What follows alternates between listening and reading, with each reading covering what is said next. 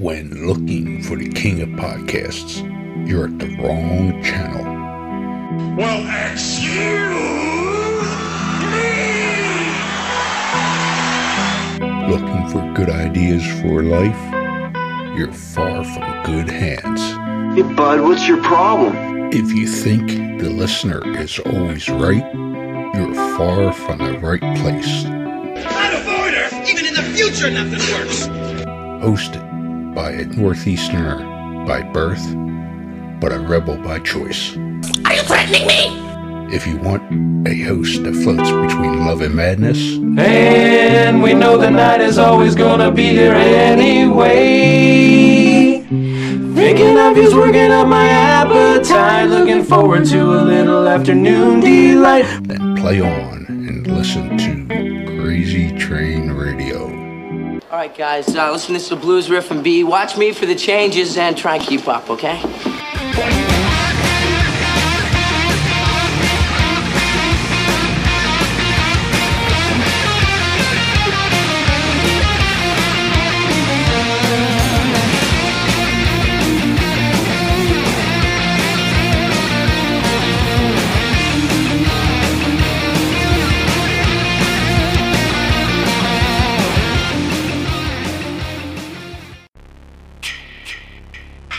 Hey there, Friday fans.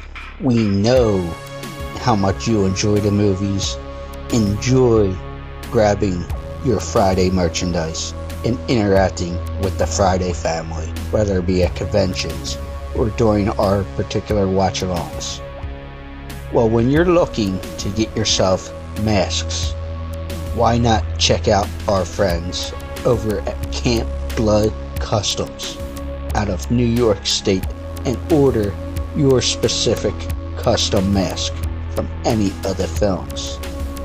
All orders are made specifically. Your needs and wants are. Make sure you find Camp Blood Customs on Facebook, Instagram, and all over social media and order yours today.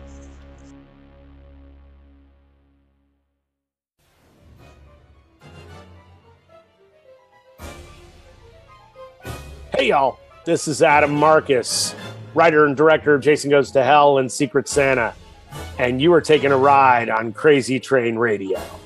Badass.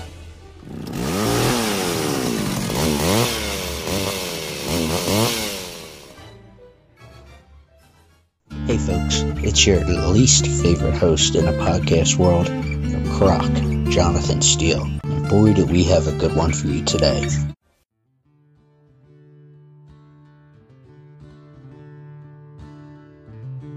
Hey everybody, welcome to Crazy Train Radio. Jonathan Steele is behind the boards and everything.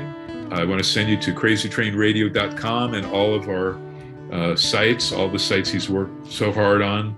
And we've got tons of interviews, tons. We just had Dory Funk Jr. on talking about his book. He hasn't gotten book press, but we are honored. We were going to have Pam Morrison, J.J. Dillon's daughter, on because she is part of the Three Queens, which at times will include the sister, well, I think most recently the sister of one of our esteemed colleagues, the beloved, world-famous Barbara Goodish joins us there, looking like a rock star. And then Darla Staggs, who's the historian, we had her on just a couple of months ago, and nobody knows St. Louis like Darla. And you ladies, well, we'll get Pam Morrison, J.J. Dillon's sister on. We send get well wishes to her husband who's having shoulder work today. We thought Pammy could join us, but want to send out, everything on quick get well to her husband. And but I was going to mention, the three of you, we'll have to have you guys on, but I was asking Darla, Barbara, T-Bolt Patterson, legend of legends, one of the best promo guys ever. And this guy was a babyface in my Los Angeles home-based territory for quite a while in Los Angeles in the 60s.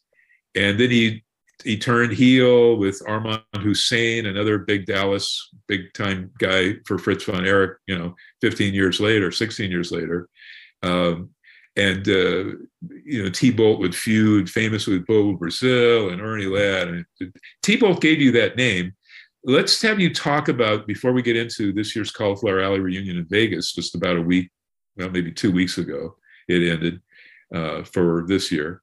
How did you guys come about with this name? You know, we have the Four Horsewomen, the Ronda Rousey version, the Charlotte Flair version, but these are the queens of wrestling, and you guys go everywhere together. So I'll let you guys, Barbara, let's start with you. Tell us the story. Well, I'm going to tell the best storyteller is Darla. She's the one that has it all. She was the one that suddenly realized that we were being named the Queens. So I have to give it to Darla to tell the story, how we became the Queens. Is it the Queens or the Queens of Wrestling? Darla? The Queens. The Queens. Okay. The Queens. So how it started, Mike, was T-Bolt's been going to the Tragos Hall of Fame in Waterloo for several years, and he just kind of latched on to us girls, and we took a liking to him because he's such a sweet man, and he started calling us his queens. So last year he was, and that was only known around Waterloo for the last few years. Well, last year at CAC, he was honored, and our table, we were sitting right next to him. And during his speech, he says, he's thanking different ones, and he says, I want my queens to stand up. And I knew exactly where he was going, but we all did. And his nieces, and I think a daughter was with him, they all three stood up, and he made a big deal out of it. And he told them, he said, this is my family, but they are not my queens. I want you to sit down, and I want my queens to stand up because they know who they are. So I looked at Barbara and I said, Barbara, we need to stand up because he's not going to stop until we do. So we all stood up, and ever since then around CAC, they've been calling us the Queens. And before that, they were calling us the Four Horsewomen, but now it's kind of turned into the Queens. And Barbara's sister this year was an honorary fourth, her sister-in-law, yes. Rather, Frank's sister. Frank's sister. And what is her name? Gail. Gail Ellison. We even have a photo, so we were on Fremont Street, and they have the Four Queens Hotel. So one of our friends took a photo of all four of us in front of the hotel, and it was posted on Facebook, and they said, the Queens are out of control. They've even named a hotel after them. I should tell you how very quickly, Moolah and May, Lillian Ellison, Fabulous Moolah, and Johnny May Young kind of aggressively took over. I was on their board along with Sheldon Goldberg and Brittany Brown and some others in the early 90s to about 96, 97. But originally, Betty Clark, these are female wrestler legends, Betty Clark, Penny Banner, and Ray Stevens' widow, who actually broke him into the business, famous lady wrestler, Teresa Thies, who lived near me. Anyway, they started the LIWA. It was supposed to raise money for a retirement center and Hall of Fame for women wrestlers primarily, but they would allow male wrestlers, eventually. And then Moolah and May kind of aggressively took that over around 92, put us on their board, and they had these annual conventions at that very same Union Plaza Station Hotel on Fremont. Whereas Cauliflower Alley, which I've been going to since 87, was in Los Angeles. It started, just lunchtime thing in downtown LA, turned into a Saturday night awards banquet only, a third wrestling, a third boxing, a third what we called REEL, REEL members of movie and TV folks. We had some biggies. Cesar Romero,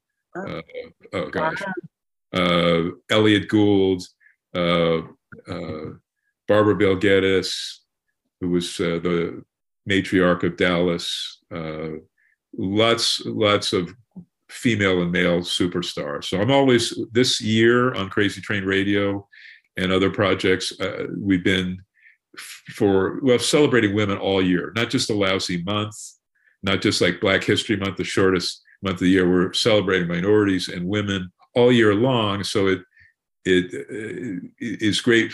I just feel very ecstatic that you guys are doing this. So anyway, back to that. So, and I'm not criticizing May and Moolah. They were May and Moolah. They had it every year, this LIWA convention in Vegas, whereas CAC from whatever year it was on until 2000 was in Los Angeles at the Sportsman's Lodge in the Valley. Beautiful place where I photographed Buddy Rogers in the garden and with Bobby Davis as original manager, all this stuff, everybody in the biz, except, anyway, we're there. And then when our last co-founder of CAC died, Art Abrams, in 99, Carl Lauer was so enthralled with Vegas since he'd moved from Los Angeles, SoCal to Rolla, Missouri. He said, I want this thing in Vegas, and he had nobody to oppose him. So he moved it. We were at the Riviera. One year we were at the Union Plaza. Dean Silverstone had it out with the management, and then we eventually ended up at what I call the Old Coast, the Gold Coast. The Old Coast. The Old Coast. Well, it was so far removed from the Strip because the first, other than the Fremont year, like say 2000, 2001, 2002, we were in Iowa at that museum where it's now Waterloo. 2003 and 2004, we were on the Strip where all the fun is, and you can people watch. We saw Michael, the Jackson brothers' father, roaming around Caesar's Hotel, all kinds of crazy stuff. But Fremont Street is like way, way, way from the Strip, as is where the Old Coast Hotel was. And so this year, with the first female MC ever, and how long people like myself and others nagged the board and nagged Thez, and then our following presidents, or Archie Moore before him, then Lou Thez and Red Bastien, Nick Bockwell, and Brian Blair. We need more women on stage. You just have like one, and a little later on in the 2000s, 2 female awards, and then no women up on stage. That's poor representation. We need more women. So I was thrilled. Deb Medusa got to be MC up there with a guy I ran the Fred Blassie fan club in the early to mid 70s, John Arizzi. How were they as MCs, in particular Medusa, who is a great talker as well? She's going to be on next week's Tales from the Territories on Vice Network for the AWA with guys like Ken Patera and I think Greg Gagne and Jimmy Brunzell, who all are CACers. But what did you guys, so let's start both of you with how did Medusa, Debbie, do? Well, I would say I thought she did an excellent job. It was, she got up there, she talked, she kept things together. And I think, Darla, you will agree with me, right? Yes. I thought that Medusa was amazing. This was her second year to be at CAC. Last year, she was honored. And she has been so willing to help us do things, and she did a great job as the MC. She puts a little, John is good, but Deuce puts a little bit of excitement into it. And I just thought she was overall amazing. She's one of the kindest people I've ever met in my life. I absolutely adore her. And I hope she gets more involved with CAC in the next few years. That's great. I covered her career in Japan after I first saw her at the Cow Palace for, Vern Gagne, one of those super clashes. I think the very last one at the Cow Palace, the Nick Bockwinkel, Kurt Hennig, Larry Zbyszko schmaz thing. And she worked with Sherry Martel there, took the strap, and kind of became the face of that women's division, doing Roddy Piper-esque stuff, both wrestling and then managing heel guys like Kelly Kiniski and Kurt Hennig and others. And then she went to Japan and really finessed as an actual athlete. And she was the first female ever to live and train and work in Japan. She was living, the All Japan Women Dojo. Oh yeah. And that's where Frank, our beloved Frank Bruiser Brody, I'm sure would have great respect for her because she, it's like Dynamite Kid thing. He was like, I think the first male before Chris Benoit to go and live in the New Japan Dojo. But in this case, it was Debbie Medusa. And, she had I watched matches with her where she popped them into a VCR, and she's saying, this is when Aja Khan broke my nose and shoved my nose cartilage into my orbital bone, my eye, because they would have early on when Medusa went there, she was doing actual legit, real, not worked, but shoot boxing with people like Aja Kong and some of the lower, not quite main event females, where they're actually slugging the crap out of each other. Plus, she was the first female. All Japan women were, and I'm winding this down, had to sing and perform in costume. This was during the Crush Journals and all of that stuff. So Debbie Medusa, I've got the CD someplace that she gave me of like her in this outfit, like a Michael Jackson military outfit, and she's singing and doing music videos. So she has like a 4-song little CD. Ask her the next time to show that, because it's cool. So she was like an all-around entertainer. Now, the woman, when she left, kind of a dispute with the All Japan owners, the Matsunaga brothers, although she loved Rossi Ogawa, who was like booking All Japan women. Now he books and runs Stardom for the parent company, New Japan Men. But she left, and then they tried replacing her with Debbie Killian, aka Debbie Malenko, Debbie Drake, who trained with Larry Simon and his sons, Dean and Joe Malenko in Florida. And they tried replacing her in All Japan Women with Debbie. They called her Malenko because, they're marks for hooker shooter types in Japan. And great Malenko, Larry Simon, was one of the better ones and trainers of talent. But it didn't last long. It didn't work because she was too shy. She actually refused to. She told me personally, she just couldn't do it. She couldn't do what Medusa did, get up and sing. She was very shy. She could do the wrestling, was fantastic at the grappling, aspect, but just couldn't do what Debbie did. So Debbie was a full all-around entertainer, and then she had her first stint in WCW when she came back, and then WWF as Alundra Blaze, and then she came back, famously or infamously to WCW with a title belt and the trash can stuff, and really set the world on fire there. So, and any jokes or things you guys can think of? No, but you have to remember too that Medusa, when I first met Medusa, I had realized that I'd been watching her in the monster truck. I had no idea that was the same Medusa that was driving that big monster truck. And it was like a whole different dimension. And I thought, because I used to think, wow, there's a girl out there driving that truck. Way to go, like you said, with females trying to get into the male sport. So I think that's just another part of her MO, that this is Medusa that drove those monster trucks, plus her professional wrestling career. So she is quite some woman. Well, so Barbara, were you going to these events live or just watching on TV? I went to a couple. In fact, I went to a couple with Frank. We took Jeff to the monster trucks a lot of times, and then watching it on TV. And, and then, like I said, it was just that shock of when somebody had said, well, Medusa. And then someone said, no, it came out that this was the same Medusa that was driving, the monster trucks. Because I always remember the vehicle. I said, way to go, girl. Because as you said, we women have been a little behind in a lot of things. Not your fault, but because it's always been like a white male oriented business. And right. I love that Bruiser Brody. That's Larry Matysyk's book there. I think, wasn't that his first book, the first one he did, or did he do the St. Louis book? But there's the book on Frank Brody there. Yeah, it's right behind me. There's the book that I co-wrote with Larry. Rest in peace. We miss our Larry. And yeah, as I said, I was never going to do a book. It was like somebody else had approached me. I said, well, a lot of these books are very embellished and do not tell the truth. And you can't do anything about it because it's already out there in print. So you can't do. So when Larry approached me, and I knew that Larry was the person with Herb that he trusted the most. And when Larry approached me, I knew that this would be 100% a truthful book. He could do the truth about the wrestling side of it, and I could do the truth about the personal side. Because Mike, when you tell the truth, you never have to worry because it's the same story. You're not trying to remember things that people have said which aren't the truth. You tell the truth. It's very easy to talk about it because it's the truth. So I thought it was a very well done with Larry and myself.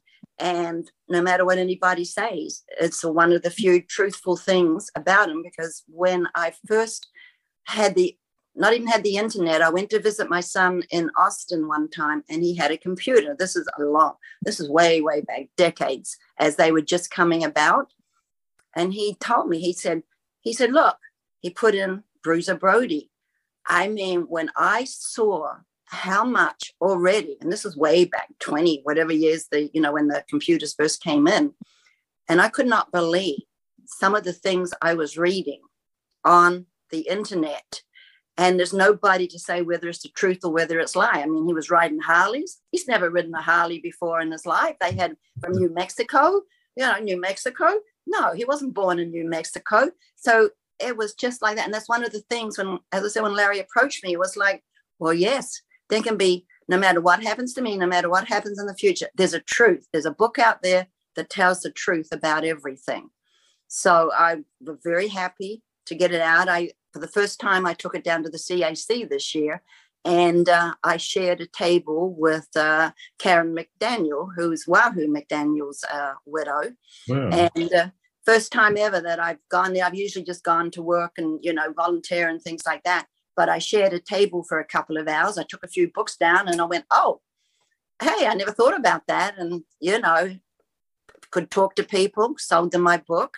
So it was like a little different CAC for me this year between doing what we have to do and then sitting at a table in the nostalgic room just for a couple of hours. It was like, well, this is different. Because when I was working the front desk or the, reception, checking people in, I had Gail.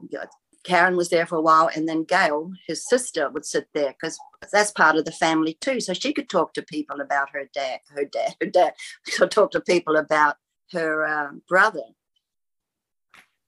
Wow, that very amazing. And I don't know if I think when you and Jeff went to Japan that first time and they had the big celebration, huge for Frank, you can watch that online, that you got the full extent of how beloved he was around the world, particularly Japan, but everywhere, the US, and that continues to this day. There was a wrestler in AEW. I might have emailed you a couple of weeks ago. One guy I emailed, Marty Funk, once one of the FTR class tag team guys came down with a Dory Funk Jr. vintage shirt. I don't know if that's on Pro Wrestling Tees. And if you guys have merch on there, let me know. But somebody in AEW, Jonathan might know, came down with a Bruiser Brody shirt. It might have been Brody King. You have all these wrestlers out of tribute. I don't know how you feel about that. There's Brody Powers, there was Brody King, there was Mr. Brody Lee, who we lost. All of these guys, absolutely. Yeah. Frank Marks, Bruiser Brody Marks. I don't know if that's cool with you, but it is nice that he is relevant on a daily basis globally. Yes, it is. And Pro Wrestling Tees, yes, they are part of someone that actually got our permission, because you have to remember, excuse me, there's so many people just selling it on the black market that we have hardly ever got anything from all the people that have made a lot of money from his merchandise and everything, and nobody's trying to pay anything to the family. So now it's nice that there are a few people, like Pro Wrestling Tees is one of them, and there's a couple of other organizations. And the one that I have to mention right now, you said you had Greg Gagne on in a couple of weeks, is this Powtown Wrestling that has bought out a figure of Frank. And if you have seen that figure, it is the most incredible looking figure that they've just had a kickstart on. And I've been working with Greg, and as I said, I think it should do really well. And it's, anybody that's interested, it's just powtown.com. And I like their slogan, where wrestling lives on. And I'm sure Greg will be talking about that when he comes on. But yeah, apart from that, very few people have paid the family anything for the money that they have made on selling his merchandise. That's terrible. I hope, obviously, it'll be a sellout very quickly in Japan. So is this a strictly an action figure outfit? Powtownwrestling.com. I wished I had a picture of it. Yes, if you look it up, powtownwrestling.com, they have a set of 6. They're selling 6. They came out. It's like the AWA and I think the NWA. They started off with Lou Thesz, Vern Gagne, Bruiser Brody, Stan Hansen, Kerry Von Erich, and T.A. Magnum. That's the first 6 figures that they have come out.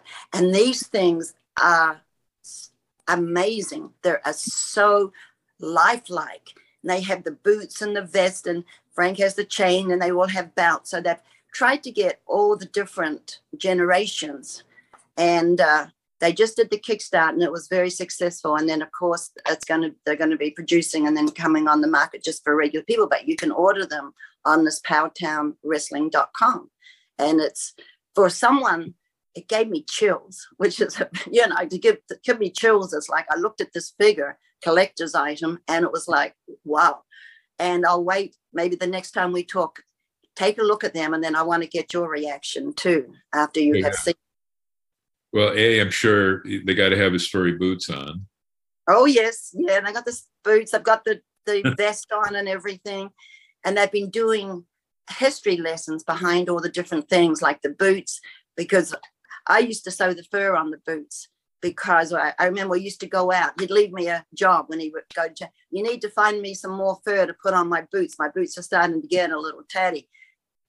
And it got to the point, because it was rabbit fur, I had to find 2 pieces of fur that were pretty much the same. You couldn't have one black and one white or anything like that. So I had to go around all these places and try to find two rabbit furs that were like the same looking rabbit fur. And I love the black and white ones. I've got the black and white ones on the collector's figures, but I looked everywhere, and they were my favorite ones that I had put on. And I'm glad that they've used those ones on this action figure. See, I always used to get into trouble. I would say a doll to Jeff. I'd say, Dad's doll. He used to get so mad because he said, Mom, this is not a doll. This is an action figure. Okay. Dad is not a doll. Oh, wow. I don't think people, Jonathan, I don't know if you heard that. And Jonathan said, send everybody to all the platforms.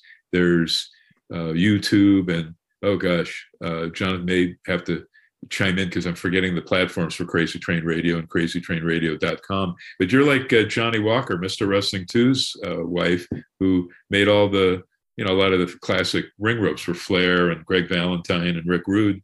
But in this case, the boots, I don't think anybody knew that it was you creating these. Why the furry boots? He was the first, and I think he okayed like John, Nord, Barbarian, right, whatever, different names to do that. But they better not use furry boots, because that was sort of like copyrighted trademark Frank Goodish, Bruiser Brody.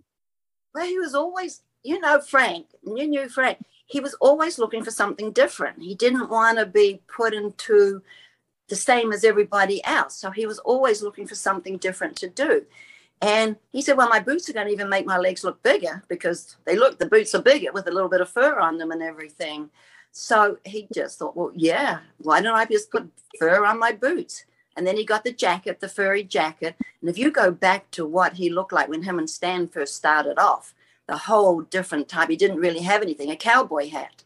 He evolved. Yeah, when he was working for McGurk, right. They were just like 2 cowboys from West Texas State or something. Yeah, exactly. So you look at those old pictures, and then you look at the evolution between him. Well, Stan always kept the cowboy thing. He kind of kept that all the way through, the cowboy hat, But they were skinny. They were skinny when they started, and kind of really. And that's why, as I said, Frank was a person that ate to gain weight, between working out and protein shakes and how he would eat, because he wanted to gain weight. But then the point came when he got older, just before he left us, was he knew that he couldn't go to Japan with 320 pounds and do the kicks and do the moves that Japan, as I said, Japan, as you know, is a whole different wrestling. It's nothing like we have in the States. You have to work. In Japan, you work. You have to know. You wrestle. It's a pure, full-blown wrestling thing. And he knew that he would have to lose some weight because of the fact he couldn't do the things. Being older, once you get to your 40s and that, and knowing that carrying all this weight, there was no way that he could continue the way he was. So he changed things, even though you couldn't really tell. He did lose quite a bit of weight. And then he could still, I couldn't kick my leg that high up. I mean, I look at some of the things, right, Dom? I look at some of the things, how the blazes, I try. I said, he could kick and do things that I could never do. And it's like, wow, your husband can kick his leg higher than you can kick his leg. I tried to do it. I tried to work out and get my leg up, but I never did. Still can't. That's the thing, Darla. We're gonna bring up Darla. It's the greatest prestige honor to be asked to work in Japan, and then for someone to work pretty much tour exclusively. Obviously, yeah, he did shots in the U.S. and legend in Dallas for Fritz and Paul Bosch in Houston, one of the greatest promoters ever, and etc. But Japan, such a big deal. I told you the story, Barbara, where after a Frank match, I was living there pretty much from December of '90 through most of '91, but he accidentally bopped into a fan or something. Usually they go, get the hell out of my way. And a lot of the fans were such marks, they'd learn English so they could watch the American TV shows and then understand what the boys were saying in their promos when they really weren't speaking Nihongo too much. And this female fan goes, "I'll never wash my neck again." I mean, he like clobbered, almost clotheslined her, and it wasn't Stan, it was Frank. "I'll never wash my neck again." In this country, they go, "Oh, I'm calling my attorney. I'll try to make some money off this." Exactly.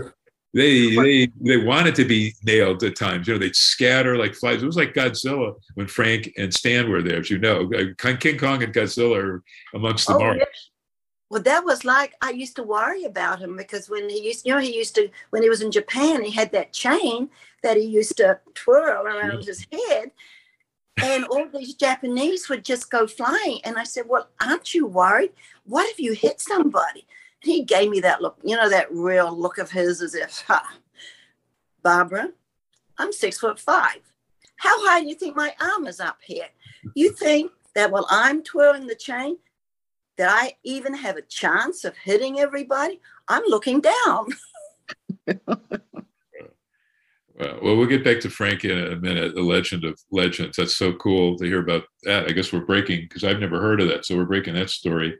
PowertownWrestling.com for those great action figures. But you and Darla, now Darla, let's get back to you. You guys now have official roles. You've been with CAC for a long time. I know Barbara has been given different roles, like a Goodwill ambassador, working the front tables. But Darla, tell us what your current roles are with CAC now, because you've been there forever, really. So I am now. I guess it's been about 3 months ago. They elected me to the executive board, so I'm on the executive board, and I still am the benevolent chairperson. So anyone that sends in a request for financial help, that comes to me, and I do all the processing and talk to the people, and then send everything to the board for their vote and get the help that's needed. And is it an easier process? Because for a while there, a couple of years back, like 2016, people were saying there was a lot of paperwork. So hopefully it's a little bit easier under your. There is one sheet of paper that they fill out and send in. It's very generic. And then I will call them on the phone and talk to them and find out from them, exactly what they need and what's going on. But as far as filling out paperwork, it's one sheet of paper and it's very generic. And what is Barbara's role currently? She's done a lot of things for CAC.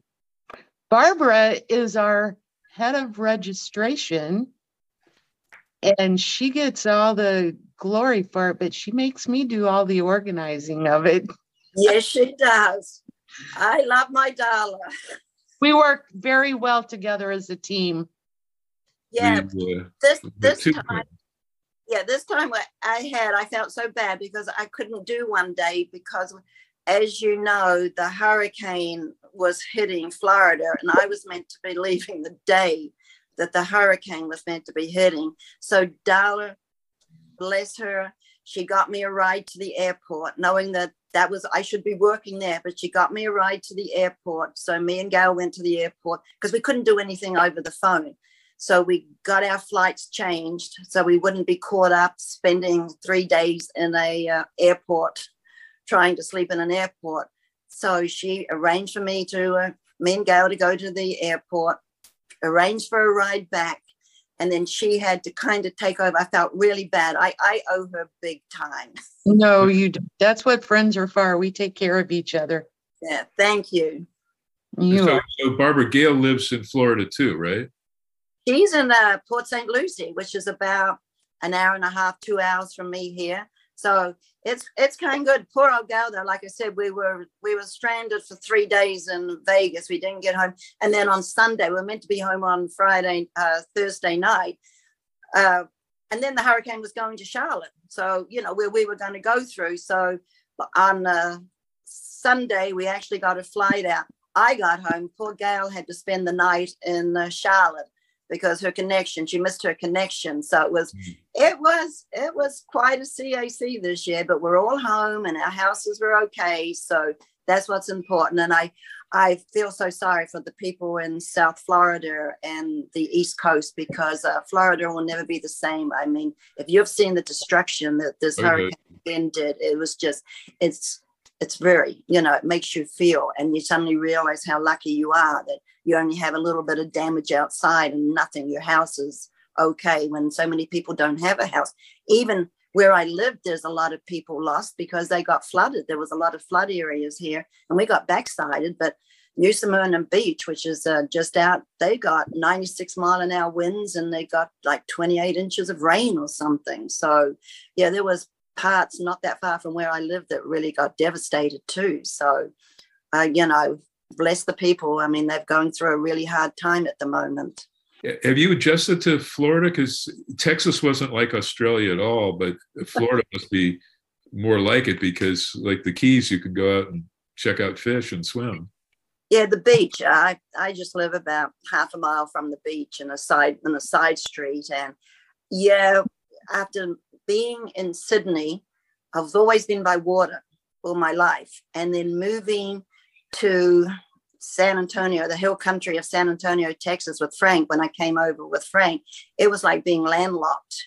And then when I came down to Florida. This was after Jeff had gone to college, and I didn't have anything left in Texas, and came over the bridge and I actually saw the ocean. It was like, how sometimes you feel like you're at home, you don't know why it happens, but you have that feeling. It was like, I'm home. And I think, I don't know how I did this. I think I bought a house in a week. I just sold the house in Texas. So it was like a miracle. It's from one to the other. And I've been here over 20 years and just love it. And I don't know if Darla wants to say this, but she may be, she is going to be moving here next year too. She has a story. And I will be there in a couple of weeks to visit. And she's visiting, yes. Oh, I've been corrected. CrazyTrainRadio.com isn't a site. I'm sorry, I screwed up. It's not a site. But go to all the platforms. Jonathan, maybe I'll go look at the emails unless you can chime in and tell me. Yeah, but I checked it out on Facebook. You can go to Facebook and you can find, because I checked them out. It's on all of the platforms for podcasts and shows. I'm just not checking. I think we've all been stressed out. I didn't know you guys were locked into Vegas. Did you get to stay at the same hotel or did you go someplace else? No, we moved. It was too expensive. We moved out of the Strip. We were just in like a little hotel where we're just, business people stay. It was just like a DoubleTree and, by Hilton and things. So it was out of the Strip, and a good friend of ours who I met through Darla as well, hooked us up with a couple of hotels. We had had one at the airport and that. So yeah, it was good. But once you've been in Vegas for five days, having the most wonderful time with your best friends, it was just like chill, and watching on the TV, not knowing, how's it going to be when you go home, because this hurricane kept changing over and over. And as I said, it went near enough right over where I lived that we got backsided this time. Thank goodness we didn't get front-sided, but we got backsided. So it was like watching that TV and watching that hurricane track change. But as you say, no matter what life throws at you, you make the most of it, because there's nothing you can do. So it's no use getting stressed out. It's no use, because that's just how life, you have to go with the flow. You might not like it, but what else can you do in life? I try to tell people that with everything I've gone through and that. It's just, you just have to accept things, even if you don't want to accept them, because as I said, you've just got to continue. You just got to go on. Now, a lot of the wrestlers, Meltzer wrote about this recently, and others have talked about it, but I know for decades there were lots of wrestlers, not just the Eddie Graham wrestlers or Danny Miller or legends like that, but tons of them. I mean, I'd see Wahoo there in Florida. I think that was the last place he lived before we lost him. John Laurinaitis, so many people there. And a lot of these wrestlers were moving there, I think, because it was a great hub, either at Atlanta Airport or spazzing on what would be the ones in Florida proper. If they go to Japan, or if they were in TNA, or now called Impact Wrestling. But wasn't it also because there's like Nevada, the state of Nevada, there's lesser or no state tax in Florida? What's the big reason everybody's moving into Florida? There were a lot of tons of guys there in the past, besides the beautiful weather and everything else. Darla's a good one to answer that, because she's leaving St. Louis. Yeah, she checked it out before she was moving here. She checked all this out. So Darla's the one, because she's moving here. So she's the perfect person. You are correct, Mike. There is no state tax in the state of Florida. I think there are 10 states, and Florida is one of them. And I have loved Florida all my life, and people are like, but it's so hot and humid there. I'm like, yeah, but you don't understand. I'm originally from St. Louis. It's hot and humid from May until September. Well, and like everybody said, I think Medusa is there. You're going to see all your friends. I know. I can't. I'm so excited. They're all there. And Mike, I don't know if you know this, but Bugsy McGraw lives here. Randy Rose lives here. I see Tony Guerrero all the time. He's got a place not that far away. And you've got the Briscoes. I mean, you've got everybody around in Florida. Yeah, Angelo Poffo owned a whole big mass of condominiums and stuff. And a lot of the boys, not just Lanny, his son Lanny, I don't think Randy lived there, but there was wrestlers that would rent from Angelo and stuff. And I mean, it's got to be something brilliant there. Let's get back to CAC.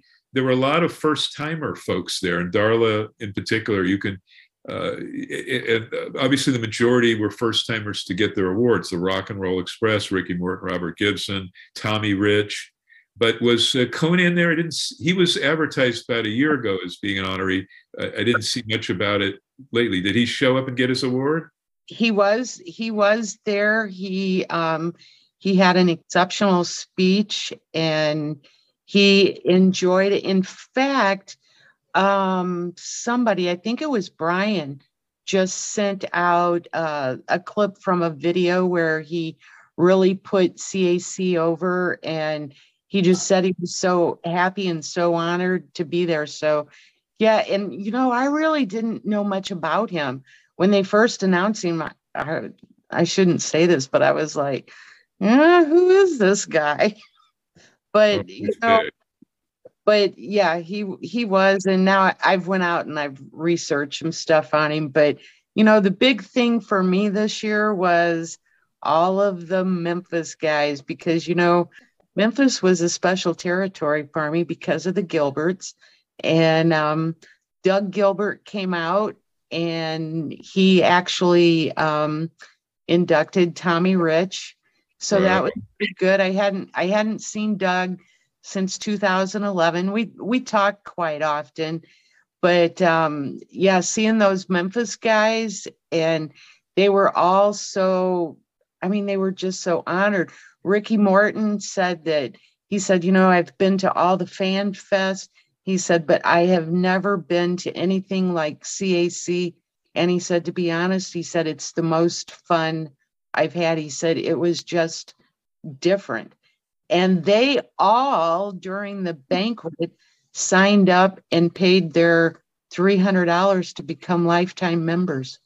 That's these are first timers again, because I nagged Jeff Jarrett for years, but Jeff and his dad Jerry were the big stars the last 2 weeks of Tales from the Territories. Lawler was, I think this is at least his fourth, if not fifth series. Yep. All of them signed up to be lifetime members. Jeff Jarrett, he gave a very, very good speech about his grandmother. He was pretty emotional doing it. Teeny, Christine Jarrett. When I would go there to shoot, you called her Miss Christine. She took great care of the press. Miss Christine, one of the first women, other than Sheik's wife Joyce, Sheik Farhat, and Annie Gunkel, who promoted in the early 70s, taking on the Atlanta NWA office for 2 years.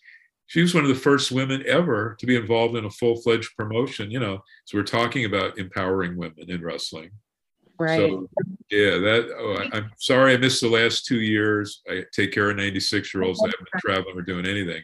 That's awesome. Plus, Jacqueline, who started in Memphis as Miss Texas, was our lead female honoree. Tell us about who were all the honorees. So we had Conan, we had Jacqueline. Did we have any other females honorees up there? Oh, Madison. Oh, Madison. Pardon? Oh, go ahead. I'm sorry. Madison Miles. She's from Canada. Barbara, wasn't she the rising star? Or am I wrong about that? Yeah, I think that's what, that would have to be it. Future star, future legend. Yes. Yeah. One of those. I can't remember, but, and then, so it was kind of interesting because I heard a lot of comments after the, Tuesday night with all the Memphis people. They were like, this was so cool to have like guys from a certain territory. And, I kind of talked with Brian about it because, Mike, let's face it, we are all still so much wanting the old territory days. And I'm like, wouldn't it be great? And I don't know if we could pull it off if every year we did something like that. Bring in guys that are left from territories and honor people from a certain territory. I know Memphis still has a lot of them, but it was just great. And Jimmy Hart, he co-hosted on Tuesday night with Medusa and John. And oh my God, that guy, he's just fantastic. I can't say enough good things about him. Are you guys able to get Vice Network? Have you watched the very first two initial episodes? Those are awesome. That's all you need to do. Let the boys talk. Let the girls, let the boys talk. Yes, I have watched both of those episodes, and next week they're starting with the AWA, so I can't wait for that one either. It was weird, misidentified. They have a little video they're advertising next week, and it says Steve Olsenowski, but they're showing Jimmy Brunsell. I go, what on earth is this? Were Brunsell and Greg there this year? Either or both of them?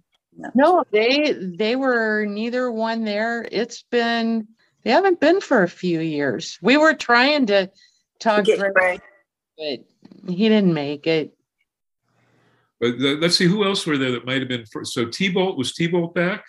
Nope, he didn't make it this year. So people got to see. That's why you got to go, because there may be just the one and only appearance. T-Bolt was there last year, the rescheduled one. It had to be rescheduled because of the pandemic. You never know who's going to be there. But yeah, it was good. I loved JBL. Everybody did so awesome on their speeches. He signed up for lifetime membership. Rey Mysterio Jr. It was just amazing. I've never seen any of our honorees do that during the banquet, and they just started coming up. And so was Ray back? He was an honoree last year. Was Ray Jr. back this year? He inducted Conan. So he was there. Yes. Yeah. Oh wow, I missed that. Conan, I got to shoot him in Mexico City and all that stuff. He was a huge star in the CMLL group, the oldest group in wrestling, almost 84 years of age, nonstop wrestling in Mexico City. But Antonio Pena created AAA, took pretty much all of the great talent at that time in 1991, Eddie Guerrero, Art Barr, Conan, And Conan was the heavyweight champion for the AAA promotion, and they started conquering the United States and all that. So Conan was a huge deal well before he got to ECW, WCW, TNA. He was only in WWF, it was still WWF then, for a couple of weeks trying out a gimmick called Max Moon, where he was under a full bodysuit and mask and shooting with I don't know, it was flames. Jonathan could correct me on that. Here are the sites. I went and looked it up. Facebook.com/RealCTRadio, YouTube.com/CrazyTrainRadio, Anchor.fm/CrazyTrainRadio. It might be RADIO, and Instagram at Crazy Train Radio, Twitter at RealCTRAdio.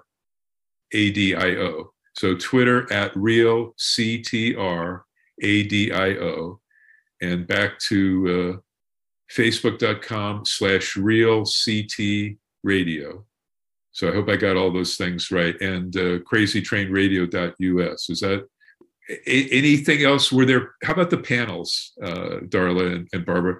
Was there any panel, like, for example, here's something about 8-9 years ago. It was the last CAC where Bobby Heenan was at. And somebody pooped out on a panel, and I was given like less than 48 hours to come up with a panel. I go, okay, we have Lawler here for the first time. We had him bring Lance Russell from Memphis, of course. And we had all of these guys. And I said, okay, let's just do greatest voices of wrestling, whether it was a ring announcer or a TV commentator. So we had Lance Russell on my dais, and the place set the all-time CAC record for a panel. Heenan got introduced, got standing O, but on the panel were Pat Patterson, who used to do commentary with Vince McMahon, and Gene Okerlund, and Pepper Martin, who was the first wrestler color commentator on 2 territories at once, not just for one, but he was the first guy. Jim Ross, Jerry Lawler, Lance Russell, slews of other guys and people. The whole room was packed with primarily wrestlers, and then standing room only out in the hall, there were people out there too, guys like Jerry Briscoe and I think JBL at the time. And that was the last place we would see. Howard Finkel, one of the greatest ring announcers next to Jimmy Lennon Jr., spoke. It was on the dais and the panel. But what panel daytime? What were some of the seminars, if you can remember? Sam Houston did one. I think it was titled "I've Been to Hell and Back." I'm pretty sure that's what it was. I didn't get to go to any of the seminars because we were working. But from what I understand, Sam's seminar was fantastic. The people were talking about it.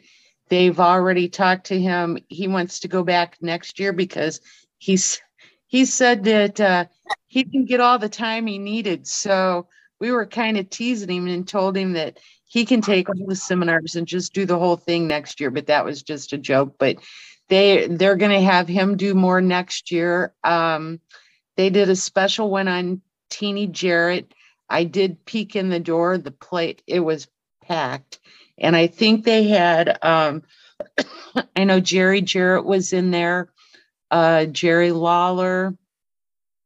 I don't remember if Jeff might have been in there, but Jimmy Hart was in there on that one. Mike Chisholm, he did one on finances that I heard was amazing. And I'm sure there's probably a couple more I'm forgetting. Barbara, do you remember any of the other ones? There was Tom Fillinger from I think is how you pronounce it, Fillinger Games.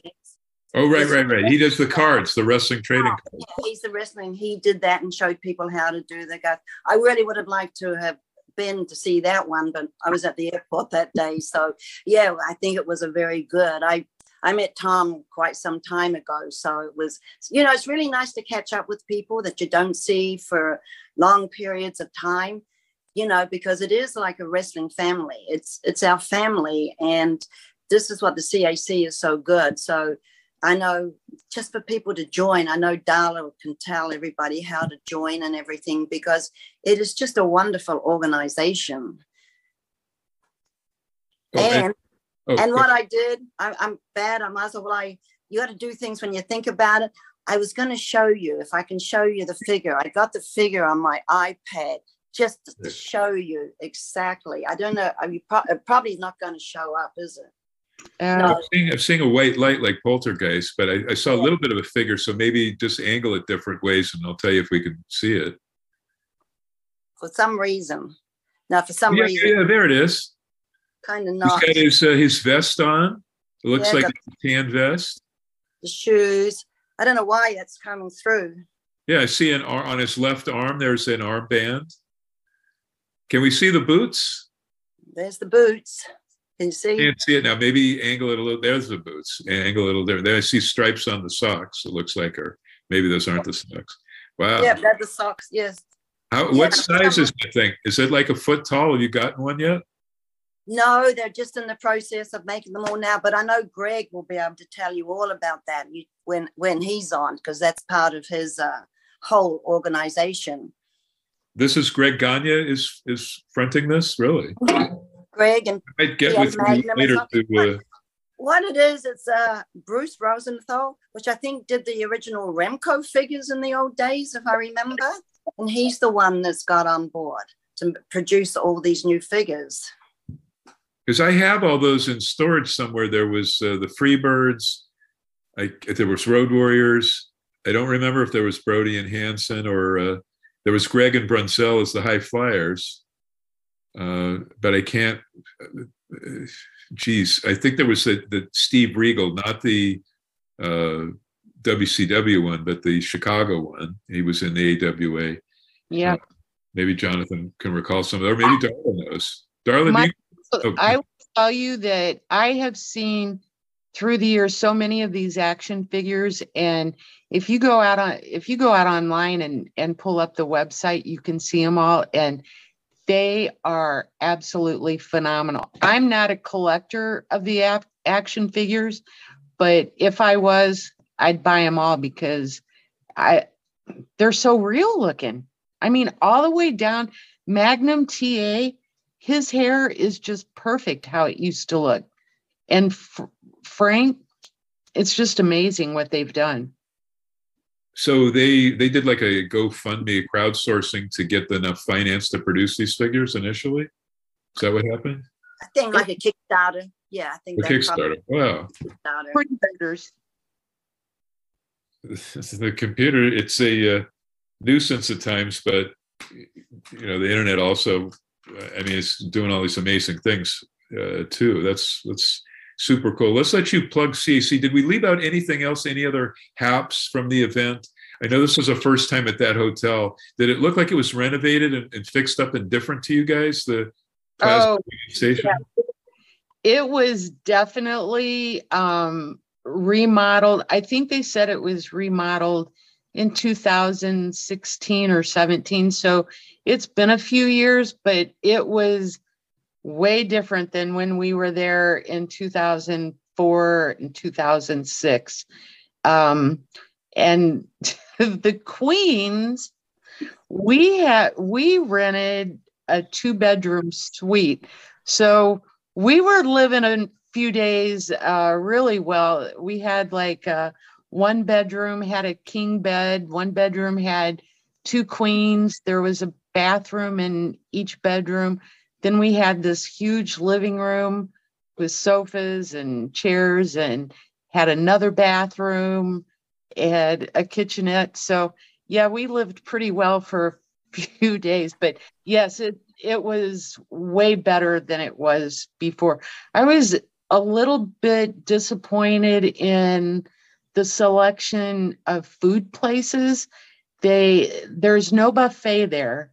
And I don't remember if there was one there before. Do you? No, to my knowledge, there wasn't. You had to go to one of the other. I mean, there's a slew of hotels up and down Fremont.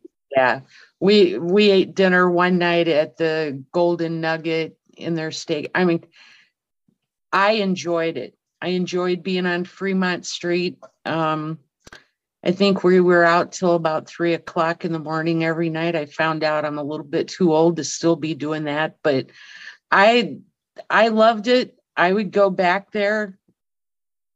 It was so much fun. And it was so good to see everybody. I mean, we were there last year and Last year, our numbers were low because still the COVID scare. This year, there was probably right at 400 people there. Well, let's back up to speed. Did WWF have like 5 tables up front? No, we had 2 tables. And I think last year they also only had 2 tables. I know one year they had 5, but I don't know why it's been cut back, but they only had 2 tables. Can you remember who came? Was it that JBL, I'm sure, was at that table. Jerry Briscoe probably may have been at that table. Sue wasn't there. Jerry wasn't there. He was due to come in on Monday, but because of the hurricane, he wasn't able to make it because of the hurricane, and Haku wasn't able to make it. And from what I understand, they both were pretty sad that they didn't get to come. I did hear, I haven't talked to Jerry, but he had absolutely no damage from what I understand from the hurricane. So this is Lawler or Jarrett? No, that was Jerry Briscoe. I'm sorry, Jerry Briscoe. Lawler and Barbara, I don't think Jerry Jarrett and Jeff, I don't think they were at the WWE table, were they? No, they were at another table over a bit. Yeah. No, they weren't. I didn't know a lot of people at that table. Yeah, I didn't either. Do you know Ben Brown, Mike? Oh, yeah. He's the archive guy I work with. Yeah, he was there and he was at the table. Sue wasn't there. There were a few people at that table at those tables that I didn't know. I think Jacqueline was at the WWE table. And how about, why am I spazzing on this? Ada. She was not there. Wow, that's like a first. Was she there last year? She wasn't there last year either. Okay, because she is busy. She's like Barbara, busy. She's a busy lady. TV show. How about that? How about that? A wrestling thing depicting the whole life of Rocky, Ada, Leah, Dwayne. This is pretty crazy. Harvey Whippleman. Did he show up with the Memphis guys? No. He'd been. We honored him one year. Bruno Lauer had been there. Downtown Bruno. Harvey Whippleman. He'd been there. But no Dutch Mantel. We've never gotten Dutch to CAC. Dutch wasn't there. And I don't know. Barbara, have you heard from Dutch recently? Wasn't he supposed to going to have knee surgery or something? Yeah, I haven't heard from him since then. The last time was I saw him up in New Jersey when I went to that show in New Jersey and talked to him a couple of times. So no, not lately. He was waiting to go in for his knee surgery because it keeps getting, put back. But he has been going to different things. I've been seeing his posts and that, and he's been going to different events and everything. He keeps pretty active. Considering the condition that he's in, he's very active. So I can just imagine what he's going to be like when he gets his knees done. Yeah, he was in that wheelchair, that whole angle in WWF a few years back with Andrade. Since Art Jonathan Steele is in the Jersey, Philly area, what was this event? Was it a show or a fan fest or a chiller theater? It was a fan fest. I think it was the Men in Sports Center up there in New Jersey. So it was the first time I'd been to that area. So, yeah, they honored Frank with an award, and Bushwhacker Luke gave me the award. And JJ was there, Pam was there, of course, Bushwhacker, and Dutch was there. So I actually got to meet him for the first time, even though we've talked a lot on the phone and we have different things that we're doing right now. And actually got to meet him. So that was what was really good. And I got to see Luke too, which is, Luke is my, Kiwi, Wait, that's what they were in Montreal when I first saw them in 72, the Crazy Kiwis, Sweet Nick Williams or Crazy Nick Carter and Sweet Williams. Yeah, I mean. Before the Sheep Herders. Yeah, they were at their best as the Sheep Herders, but if you would have seen them with long bleached blonde hair in Montreal, have they ever shown you the pictures from that? No, That long must be. bleach blonde hair. The two of those guys, ass kickers. I think though the sheep herders were their best gimmick. It was they did you guys proud, Australia-wise. Let me plug this though for Jonathan. We're Crazy Train Radio is on all major platforms: Apple, Google, Spotify, YouTube. The website is crazytrainradio.us. That's crazytrainradio.us, and all major social media: Facebook, Instagram, and Twitter. Let's let you guys. We're closing out. I want to let you guys plug. You can plug how to join CAC, but anything you guys would like to. Of course, I want to plug very quickly The Last Folk Hero, this new book on Bo Jackson, football and Major League Baseball star. Very few guys have been able to do that. And let's let you guys plug away. Obviously, PowerTownWrestling.com for your Bruiser Brody action figure, and also Luthez for Nganya. Who am I leaving out? Eric. PA. Stan Hansen. Did you say Stan is Stan Hansen, Kerry Von Erich, T.A. Magnum, Luthez, Vern Gagne, of course, Frank. I think we got everyone. There's 6 of them, the whole 6 of them. And they're going to be sold separately. You can't get a Hansen and Brody tag team box set? I'm sure they're going to do it. You can buy. They have it done in 6. You can either buy the 6 figures together, or you can buy 3 with the different territories, or you can buy them singular. Because I think with the different territories, it was it Vern, Stan, and Frank? They had the different territories on the different packages, but you can buy them individually. And of course, or at least you can see that, there is my book. You can message me. I have a few copies left. You can message me and I will personally sign it for you and ship it off to you. So this is the true story about the man. Beloved legend. Where do we send people to do that, to buy that Brody book? They can message me on Facebook and tell me that they're interested. I'm on Facebook, so send me a message so I know who they are, because sometimes you get a lot of messages and you don't know, and because of everyone getting hacked and everything, you're kind of a little apprehensive. So just send me a message. I'd love to answer you. Send me a message on Facebook. I'm on there, and like I said, Barbara Goodish, Goodis. Love. Well, DISH. Yeah, you're so beloved. The Goodwill mega female ambassador of wrestling. Darla, let's let you plug away. So we would love to see you become a member of the Cauliflower Alley Club.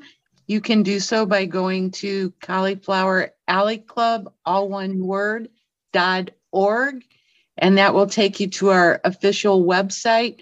It's $25 for an annual membership or $300 for a lifetime membership. I believe you will get 4 news bulletins a year, and then that allows you to be able to go to our reunion every year. However, you will have to purchase your ticket for that separately.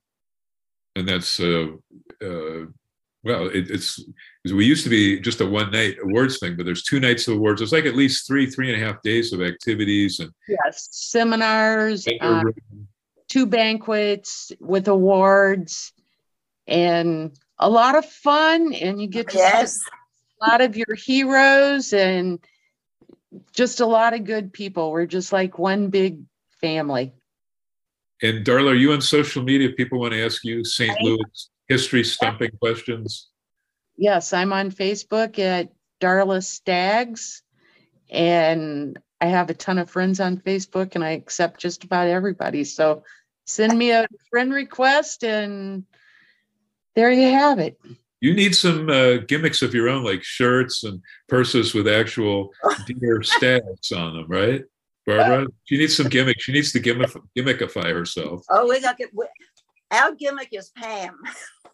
Oh, Pam. And again, her husband with her dad being JJ, and there's another one to get to see. Come see, JJ, because as I said, we're sorry that she couldn't be with us. And I think you should have the 3 of us on, like you said, at some point. Well, this was a dry run. Yeah, we send our, because he's going to be stuck in the hospital and she's taking care of him for that shoulder surgery that's going on beyond our taping time. We're going to take, just want to thank you guys.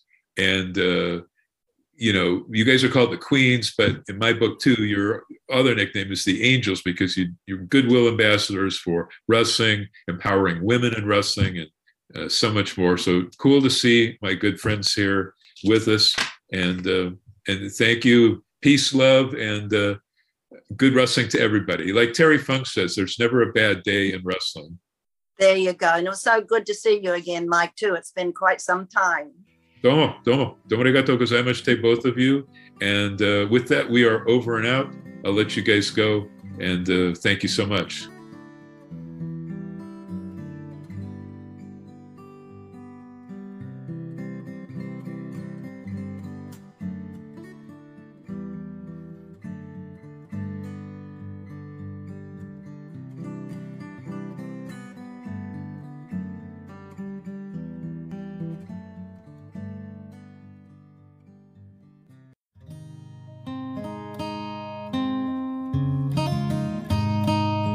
Are you annoyingly even keel? E-methamine could be right for you. I have a disease, all right? I need help. E-methamine lets you get gagged up on whooped chicken parts without yellowing one's teeth. Yeah! Contact your doctor today if you experience the following. Oh my God. Increases in blood flow, boost in testosterone, ending of erectile dysfunction. You're naughty. This medicine is made for extreme cases of being keel or having extreme depression. Oh, come on! Side effects include fits of rage, acne, bleeding in folks around you, whooping cough, hallucinations, comas, trouble swallowing, decrease in semen, increasing amounts of selling yourself, amnesia, night terrors, higher mortgage rates, and increased sensations in not having suicidal urges. Oh my.